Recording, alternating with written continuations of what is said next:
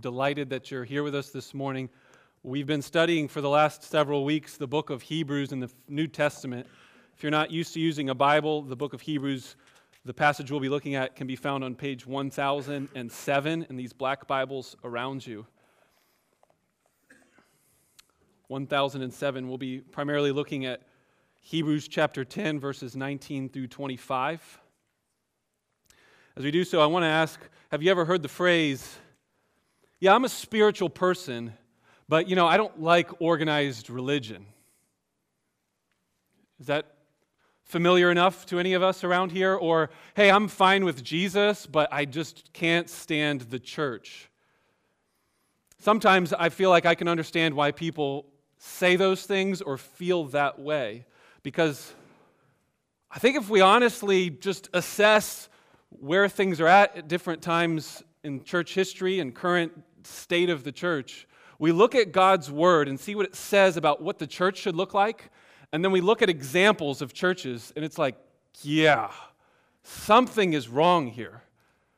And so I could understand that if you've had negative experiences about church, or you know people that have had negative experiences, could it be that it's not organized religion per se, or the church in particular, but really it's us. It's us who have gotten off, and therefore it's not that God's plans were bad or that the church is a bad idea, but rather our attempts to, do church. I heard an illustration this week that I think helps kind of convey this idea. Have you all ever been to a band or orchestra concert? Nods ahead. Yes, I've been to that beginning part of the band or orchestra concert where they're all tuning? My dad's a real goofball. Every time we would go to a band orchestra concert, everybody would be tuning or whatever, and then there would be a pause, and then, the conductor would walk out. But before the conductor would walk out, he'd start applauding because he's like, oh, that wasn't a song that they were doing. No, Dad, they were tuning, goofy guy, So that was my upbringing, was silly moments like that. But what are they doing when they're tuning? They're trying to get unified and in sync, right? That's the whole point. So that way, we don't have someone that's a little flat here and a little sharp here, and that the conductor comes out and is like, oh, that sounds terrible, right? So they need to be unified and in tune. And so a lot of times what you'll have is an in-tune piano start with what? Middle C or something like that. And they play that, and then everybody kind of adjusts to this one in-tune piano and middle C. And I think when you consider that question, I love Jesus, but I don't like the church. Could it be that it's because the church is not in tune with middle C? Could it be that if the church was in tune and we were unified around something, that would sound beautiful, and it would be so hard for the world around to start poking holes and throwing stones and jabs at the church? I think that's potentially what's going on in the world around us. I think what's happened is, instead of tuning to middle C, what churches have unfortunately done is just tuned to the person next to them or to the world around them. And so then everybody's off because you're starting with not a true tuned instrument, and everybody kind of crescendo effect afterwards is out of tune and out of place. So I want to ask this morning the question, what is the middle C of the church? What should we all be unified and in tune around? And if you looked at the sermon title in your bulletin, it's the gospel. We should be a gospel-centered church, unified around the person of Jesus Christ. That's our middle C. So I want to look at 3 points that make this plain in Hebrews chapter 10, verses 19 through 25. I want us to look at our hunger for God, our hope in God's promises, and our love for one another. This is how the gospel allows us to unify around these 3 ideas. The gospel of Jesus, our middle C, brings us unity by giving us a hunger for God, hope in God's promises, and love for one another. First, our hunger for God. If you would, I'm going to read verses 19 through 25. Therefore, brothers, since we have confidence to enter the holy places by the blood of Jesus, by the new and living way that he opened for us through the curtain, that is, through his flesh. And since we have a great high priest over the house of God, let us draw near with a true heart and full assurance of faith. With our hearts sprinkled clean from an evil conscience and our bodies washed with pure water, let us hold fast the confession of our hope without wavering, for he who promised is faithful. And let us consider how to stir up one another to love and good works, not neglecting to meet together, as is the habit of some, but encouraging one another, and all the more as you see the day drawing near.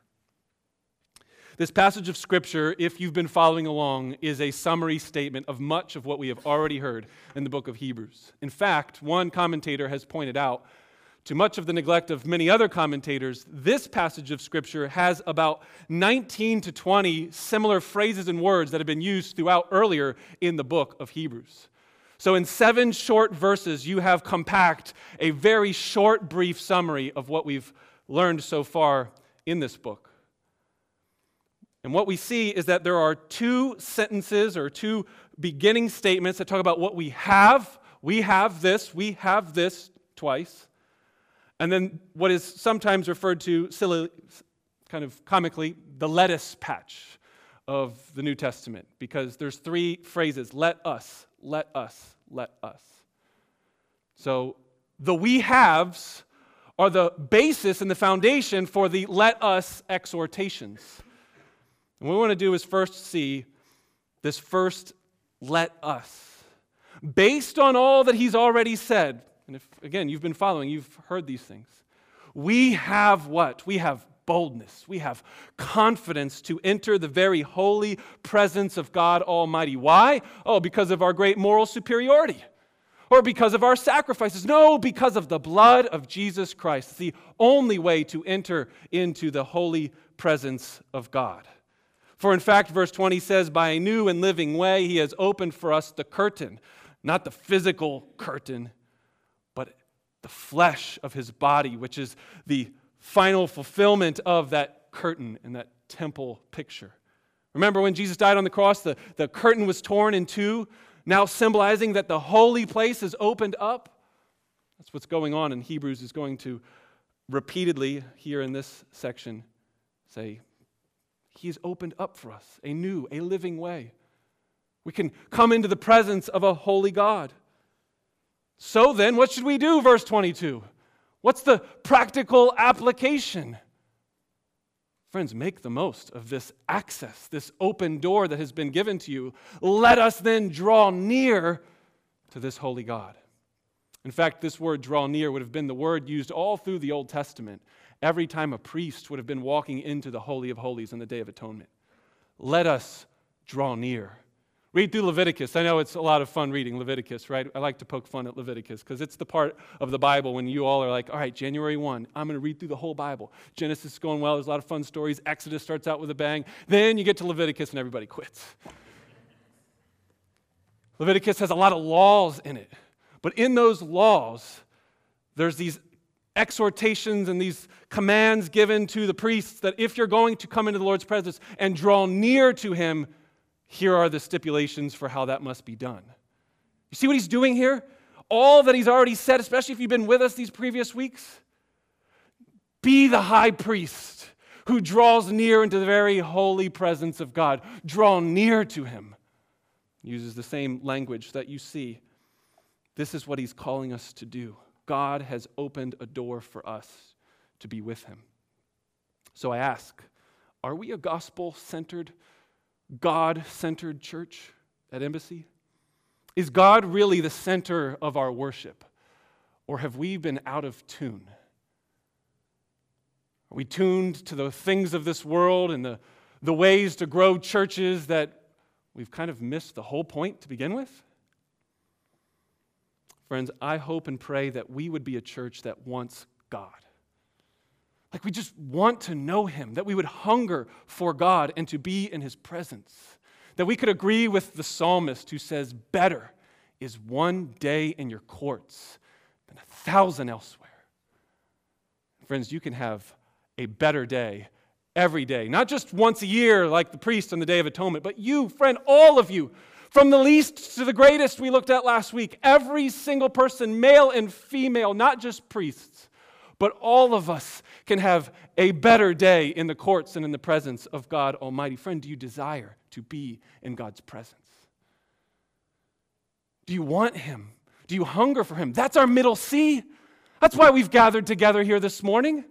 Did you really come here for great music or excellent oratory skills or great stories to entertain you? Friends, no. If you did, you came to the wrong place. We are not here to give you a show. And that's what so many churches are so out of tune doing.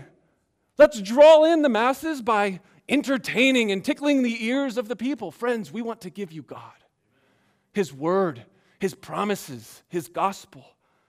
More than we want a Cubs World Series win. We want God. We want Him in this community and in this world. We don't want to see acts of violence and evil on the news anymore. We want God to be all over this place, don't we? Do you hunger for Him more than you want a promotion or money or human relationships? Ask your heart.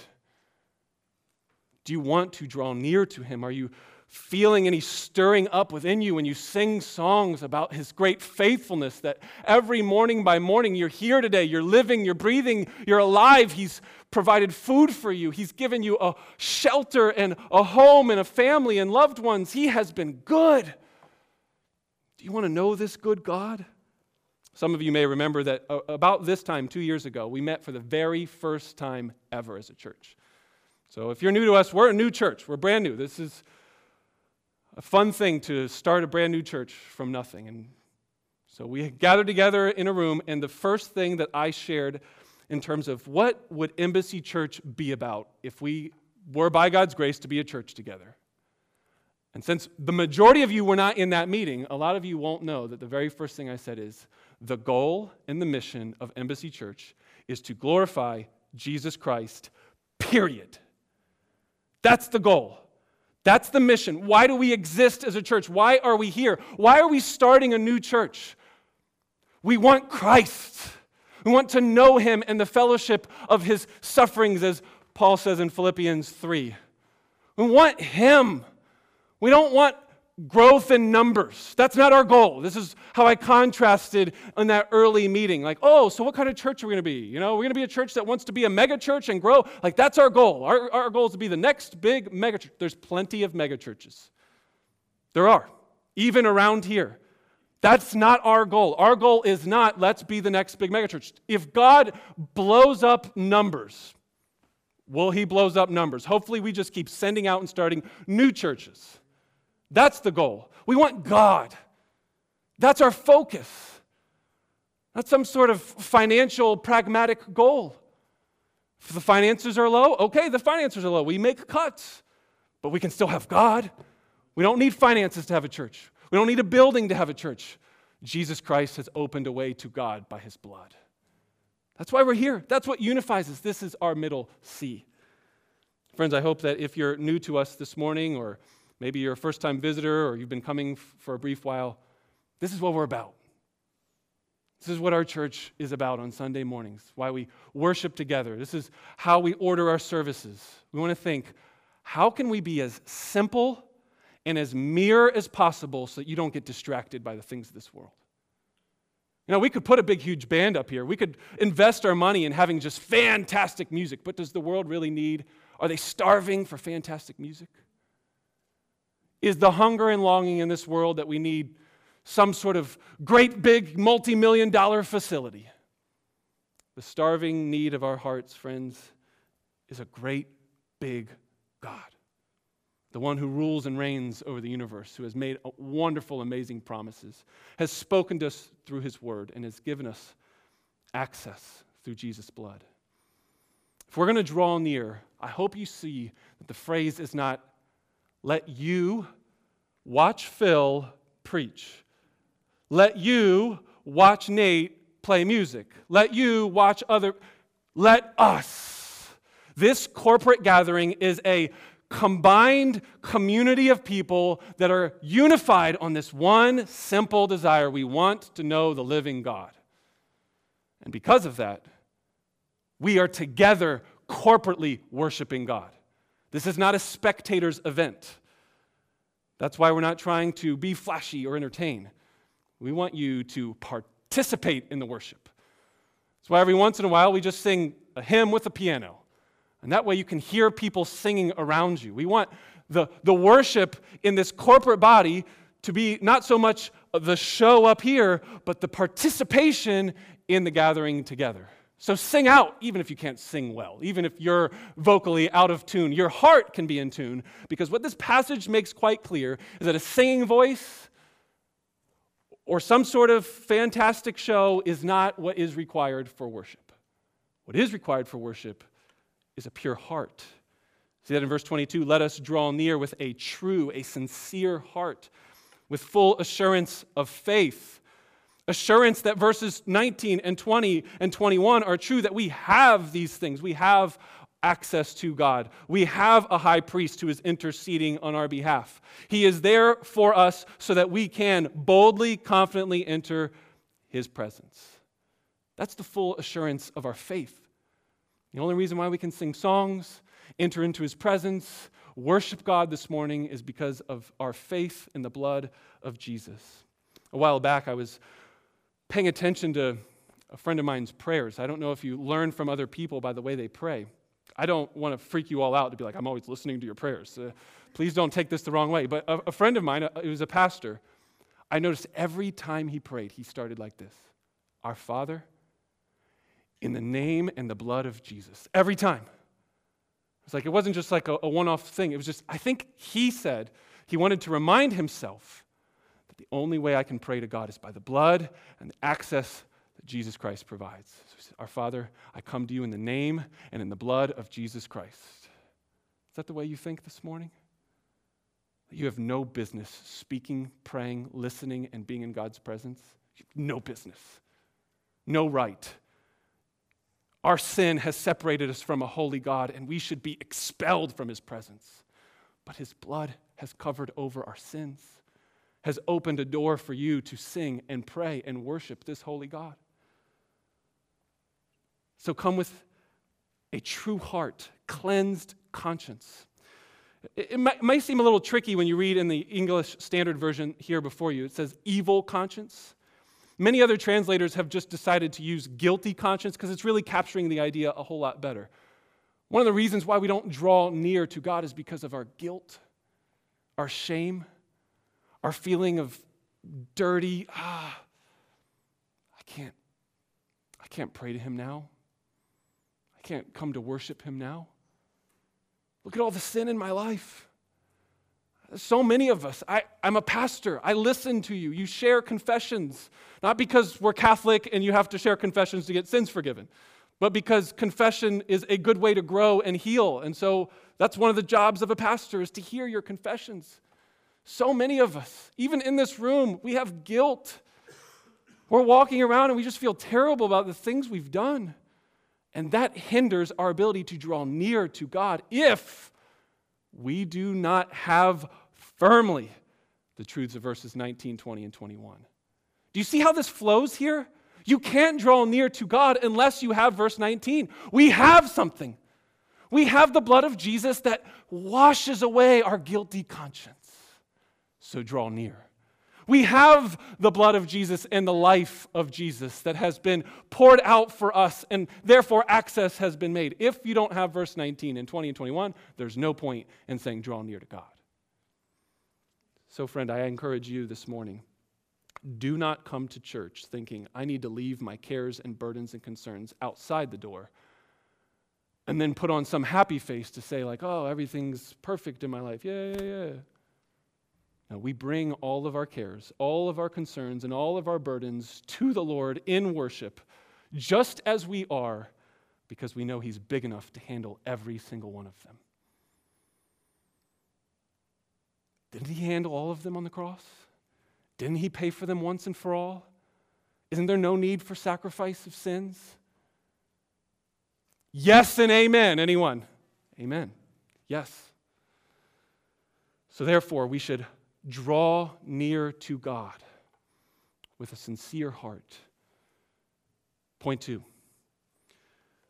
This gospel that unites us as Middle C, unites us with a hunger to know and worship God in his presence. Secondly, you see the let us in verse 23. Let us hold fast the confession of our hope without wavering, for he who promised is faithful. We're united around our hunger for God, and we're united, secondly, around our hope in God's promises. This word confession here is not like what I was referring to just a moment ago when I used the word confession to talk about confessing our sins.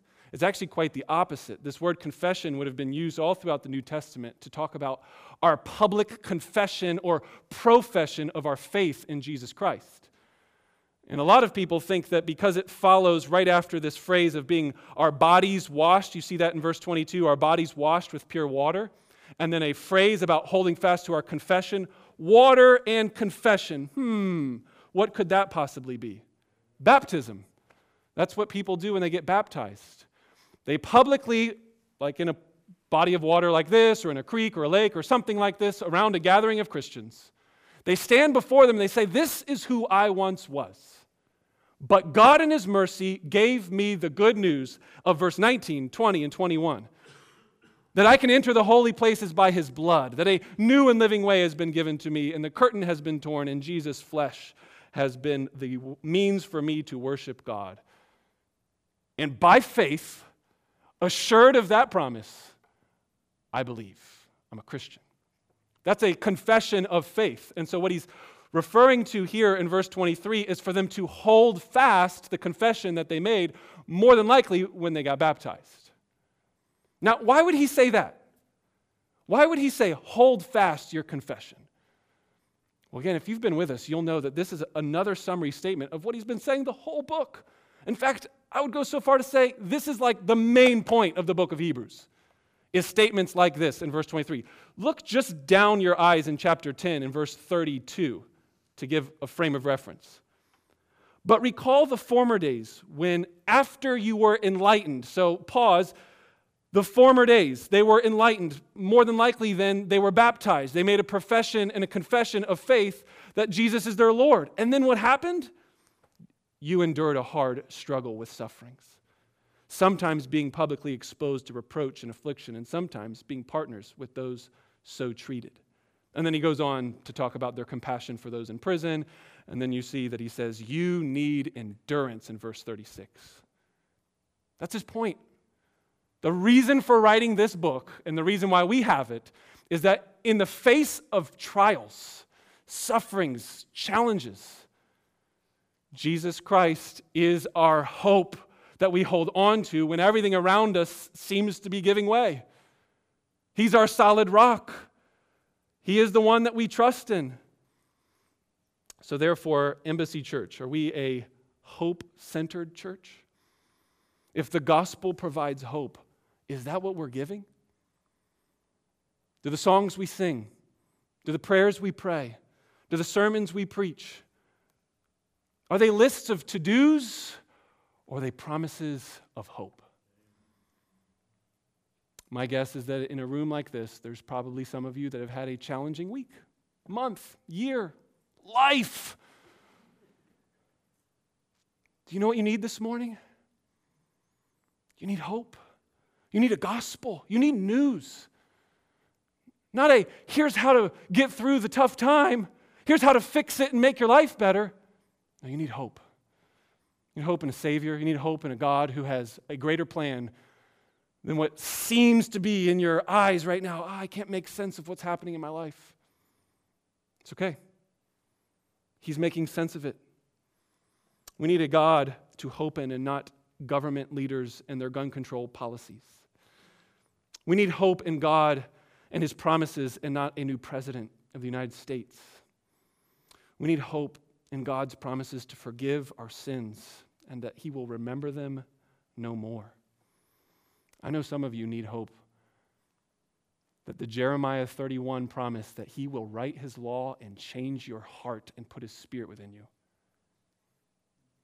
You need that hope this morning. You need that for maybe someone next to you, someone else. Can God really change hearts?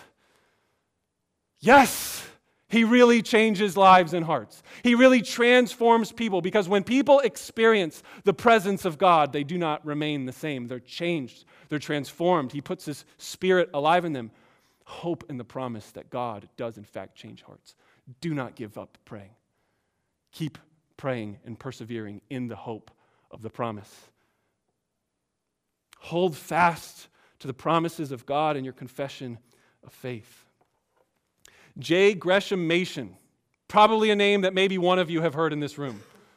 1920s and 30s, he was a professor at, was it like Harvard or something? One of the Ivy League schools before they turned and stopped teaching that Jesus actually was the Son of God who lived and died and rose again from the dead. They used to teach that, by the way. And he was one of the professors during that time, and kind of in the middle of a battle of like, is the Bible reliable or not? And in one of these excellent books he wrote, not necessarily excellent because like all of you should read it, it's a bestseller. It's not a bestseller, but its content is excellent. And if you could get what he's saying, it's so incredibly helpful. But it might take you a little work to read it. One small excerpt from that book. What I need is not your exhortations. What I need is a gospel. So stop giving me directions for how to save myself, but rather give me the knowledge of how God has saved me. I ask you, do you have any good news for me? I know your exhortations will not ultimately help me, but if anything has in fact been done to save me, will you please tell me the facts? Those questions were to a group of pastors and church leaders to say, friends, stop giving me a list of exhortations. Give me the news and the facts that there's hope in this world. That's what we need this morning. That's what you need. Weekly, daily, hope, a God who's made promises and he fulfills those promises. He doesn't lie. He doesn't change. You know, I think the easiest way to understand this, just on a like, okay, there's the theological concept. God has made promises. Hold fast to his promises. But sometimes that head knowledge reaching down to your heart, I'm not feeling it. A while ago, I remember hearing a really helpful illustration. I think I've used this before, but I think it's a lot like my children know me. You know, they know their dad. They know his character. They know what he's like. They know that in general, even though I'm not a perfect dad, that I love them, I care for them. And then if you kind of imagine a scene where we're walking through a dark hallway or someplace where they feel kind of unsure. Dad, I'm a little scared right now.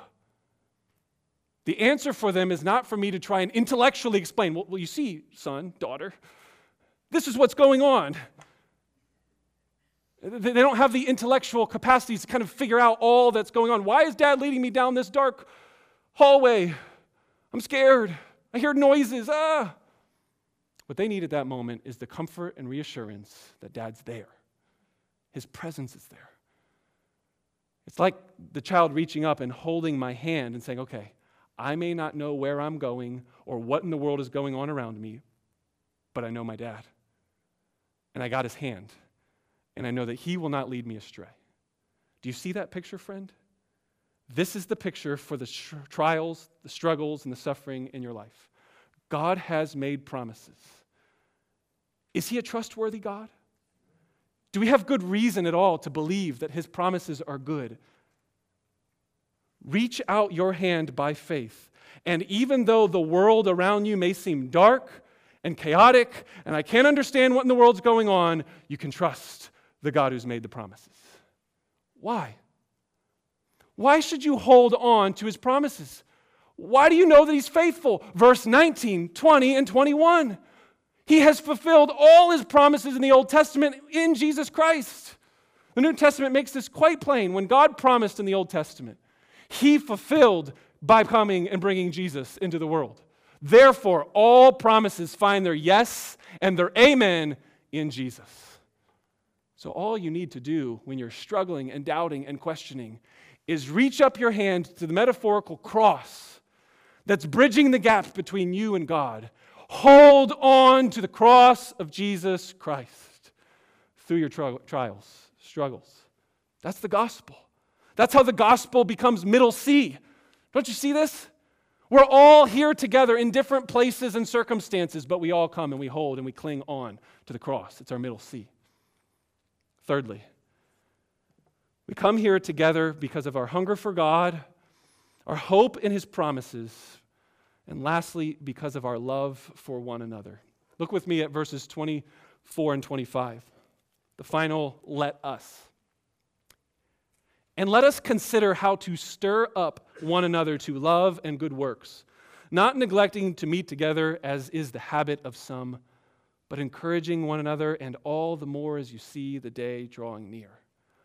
All the different words in this sentence are quite incredible.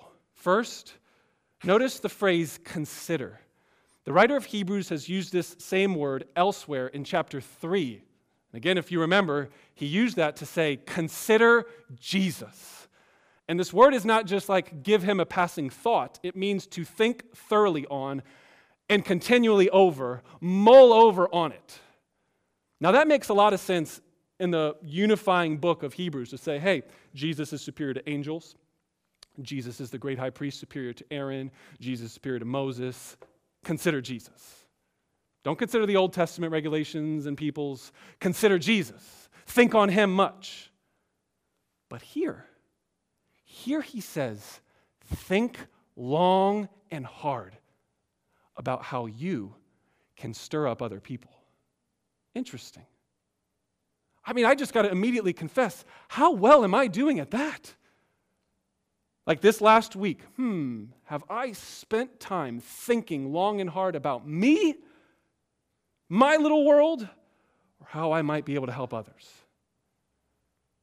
I mean, I just think it's an interesting phrase here. Think long and hard and repeatedly. Give time and attention. In the same way that you would give time and attention to thinking much on Jesus, think on much of his bride, the church.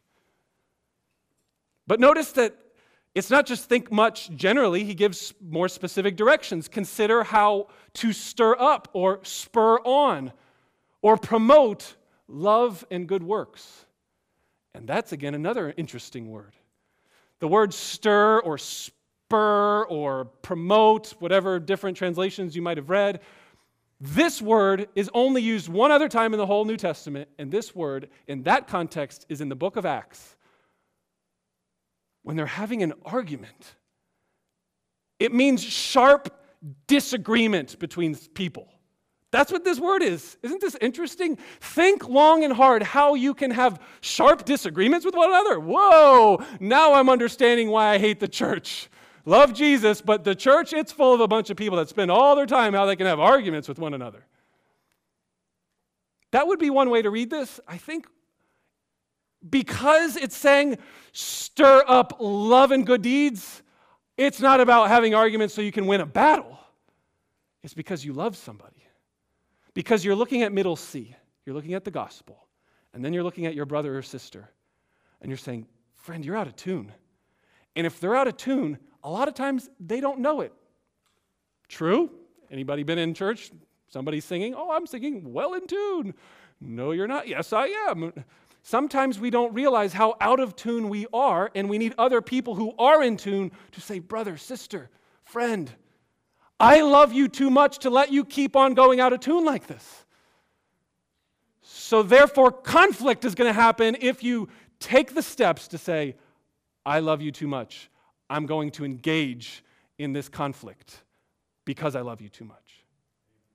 Do you see the idea here? It's not because you're trying to win battles. It's not because I'm right and you're wrong necessarily. It's because you love someone so much. You can't let them keep going off. That road leads to destruction, which we'll see in just a few moments next week when we get down to chapter 10, verse 26 and following. It is a fearful thing to fall in the hands of a living God, verse 31 says. Judgment is more severe for people who turn away from Jesus than it was for people who turned away from the Old Testament sacrifices. If he judged then, how much more will he judge for those who have rejected Jesus? So therefore, think long and hard. Consider, how can you stir up and approach people who are out of tune? Lovingly, graciously, mercifully, not proud, not arrogant, but because you see them headed on a path of destruction. Confrontation to promote them to love God and do good works. I'm so thankful that one of the good things I can give testimony to is how enjoyable it is to be a part of a church family when they do want to stir each other up toward love and good works. Now, this is why I can't agree with that statement. I love Jesus, but I hate the church. I'm sure some people have had some very, very negative experiences, and I know that not all the churches are the same. But man, this last year and a half has been a wonderful joy and blessing for me to see time and time again. And can I just say from the bottom of my heart, thank you? It's hard sometimes to go through life and not know, my wife's going into an emergency C-section 8 weeks ago today. I wake up in the middle of the night to, hey, we're going to the hospital and having a baby 7 weeks early. Hey, we're going to be in the hospital because the baby's going to be in there for the next 6, 7, 8 weeks. And what do I experience? A loving family of people that want to stir each other up to make sure that there's love and good works. This is like practical helping hands. That's what this phrase good works is saying. And I get to be the beneficiary of that at times, and so have you all. This is why church should be so incredibly beautiful, because when we're in tune to Middle C and we see the flow of the gospel spreading out into love for one another like this, it is incredibly beautiful, glorious, and looks a little bit like Jesus. The meals, the prayers. I don't even know the words to convey the feelings of emotion I had in those first 2-3 days. Every single time I got a text or a Facebook message or an email, I'm praying for you, Phil. It just kind of welled up within me. Just all this God, you're so good. You love me so good through this body, this family of people. Have you experienced this, friends? Have you ever once experienced the gracious love of God, not just abstractly in words written on a page, but with hands and feet and loving meals and prayers? The love of God is not abstract. It's down to earth and real through His church, as His church loves and cares for one another. So again, I thank you, Embassy Church. At such a time as this, that my family would go through that sort of trial. What a wonderful group of people to be with. Sin will divide and separate the church. It will get us out of tune. But it's the gospel of Jesus Christ that will unite us together, bring us around a common cause, and help us love one another. Therefore, we should not neglect meeting together. In fact, the phrase here again, every word in these 2 sentences, it's do not forsake one another. Don't forsake each other. Keep meeting together regularly, habitually, so that you can continue to stir each other up confrontationally and also encourage one another. And that encourage word means to come alongside of someone. So it's not like our church should only be about confrontation all the time.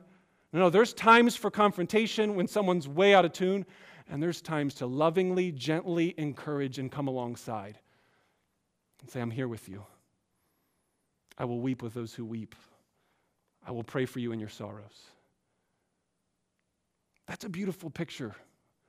And I pray that God would give us the grace, that Embassy would be a church that multiplies that sort of church all over Chicago, all around the world, that we would pray and promote this all over the world, and people would stop saying, I love Jesus, but I hate the church. If they were to see this, see the middle C of the scriptures, this is not wrong. This is beautiful. The problem is our sin has separated us, it's divided us, and it's fractured us, and we're not confronting us in love, we're confronting in anger and pride and I'm right and you're wrong sort of stuff. And the solution to kill that separation is the wonderful blood of Jesus. Do you realize that the reason you and I can meet together regularly and not forsake one another is because Jesus Christ was forsaken? We can gather together and be unified in the presence of God because Jesus Christ was separated and shunned and forsaken from His Father. The same exact word about not forsaking was the same word used in the writer of Matthew in Matthew 27, my God, why have you forsaken me?" It's the same exact word we'll read later in Hebrews 13 that says, God will not forsake you. He will never leave you nor forsake you. In Hebrews 13, verse 5. We can gather together in His presence to encourage and build each other up because Jesus Christ was forsaken by the Father, by His blood shed, the veil was torn in two, and we now have access into His holy presence. Do you see the gospel? We have these things. We have a high priest. Therefore, let us draw near. Therefore, let us hold fast. Therefore, let us love one another. The blood of Jesus purchased for us is the middle sea that lets us be a church that's unified and gathered together for these things. Let's pray that He does that for us. Our Father in heaven, we want to thank You so much for the things that we already have now. Oh, dear God, we desperately need gratitude in our hearts. Reminders of what we do have in Jesus Christ now. Forgive us for the many ways that we look for many other temporary, fleeting, worthless things that we don't have, that we want and long. Our hearts have strayed, God. But You have given us access to Your presence. You've given us cleansing of our sins, and guilty consciences can be cleared. Thank You for these promises. Thank You for this hope. And thank You for a church community and family that can love one another with good deeds and experience that love in tangible, real ways. So we pray that Your Holy Spirit will in fact do this. In Jesus' name, amen. Well, what we're going to do now is have a song playing. You can feel free to sing along, whether you're in tune or out of tune. You can just listen along and meditate on the lyrics. We're going to pass communion cups now. Small cups of juice and bread. What's in these cups is not so important. It's not the actual elements themselves, it's what the substance of what they symbolize. And what they symbolize is that the veil was torn in two, that Jesus' blood has been spilt, and that there is now access for us to draw near.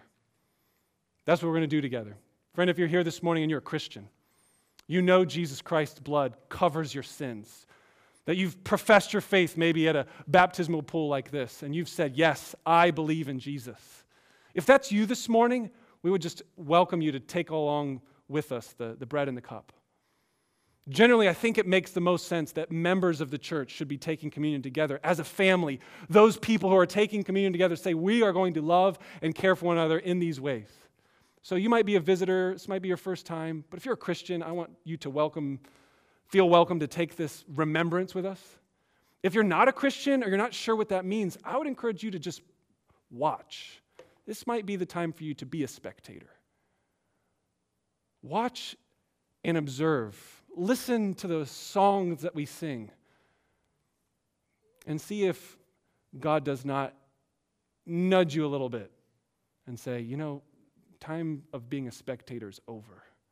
Time to be a participant. But this meal is for Christians, and I would encourage you to follow that. So we're going to sing together.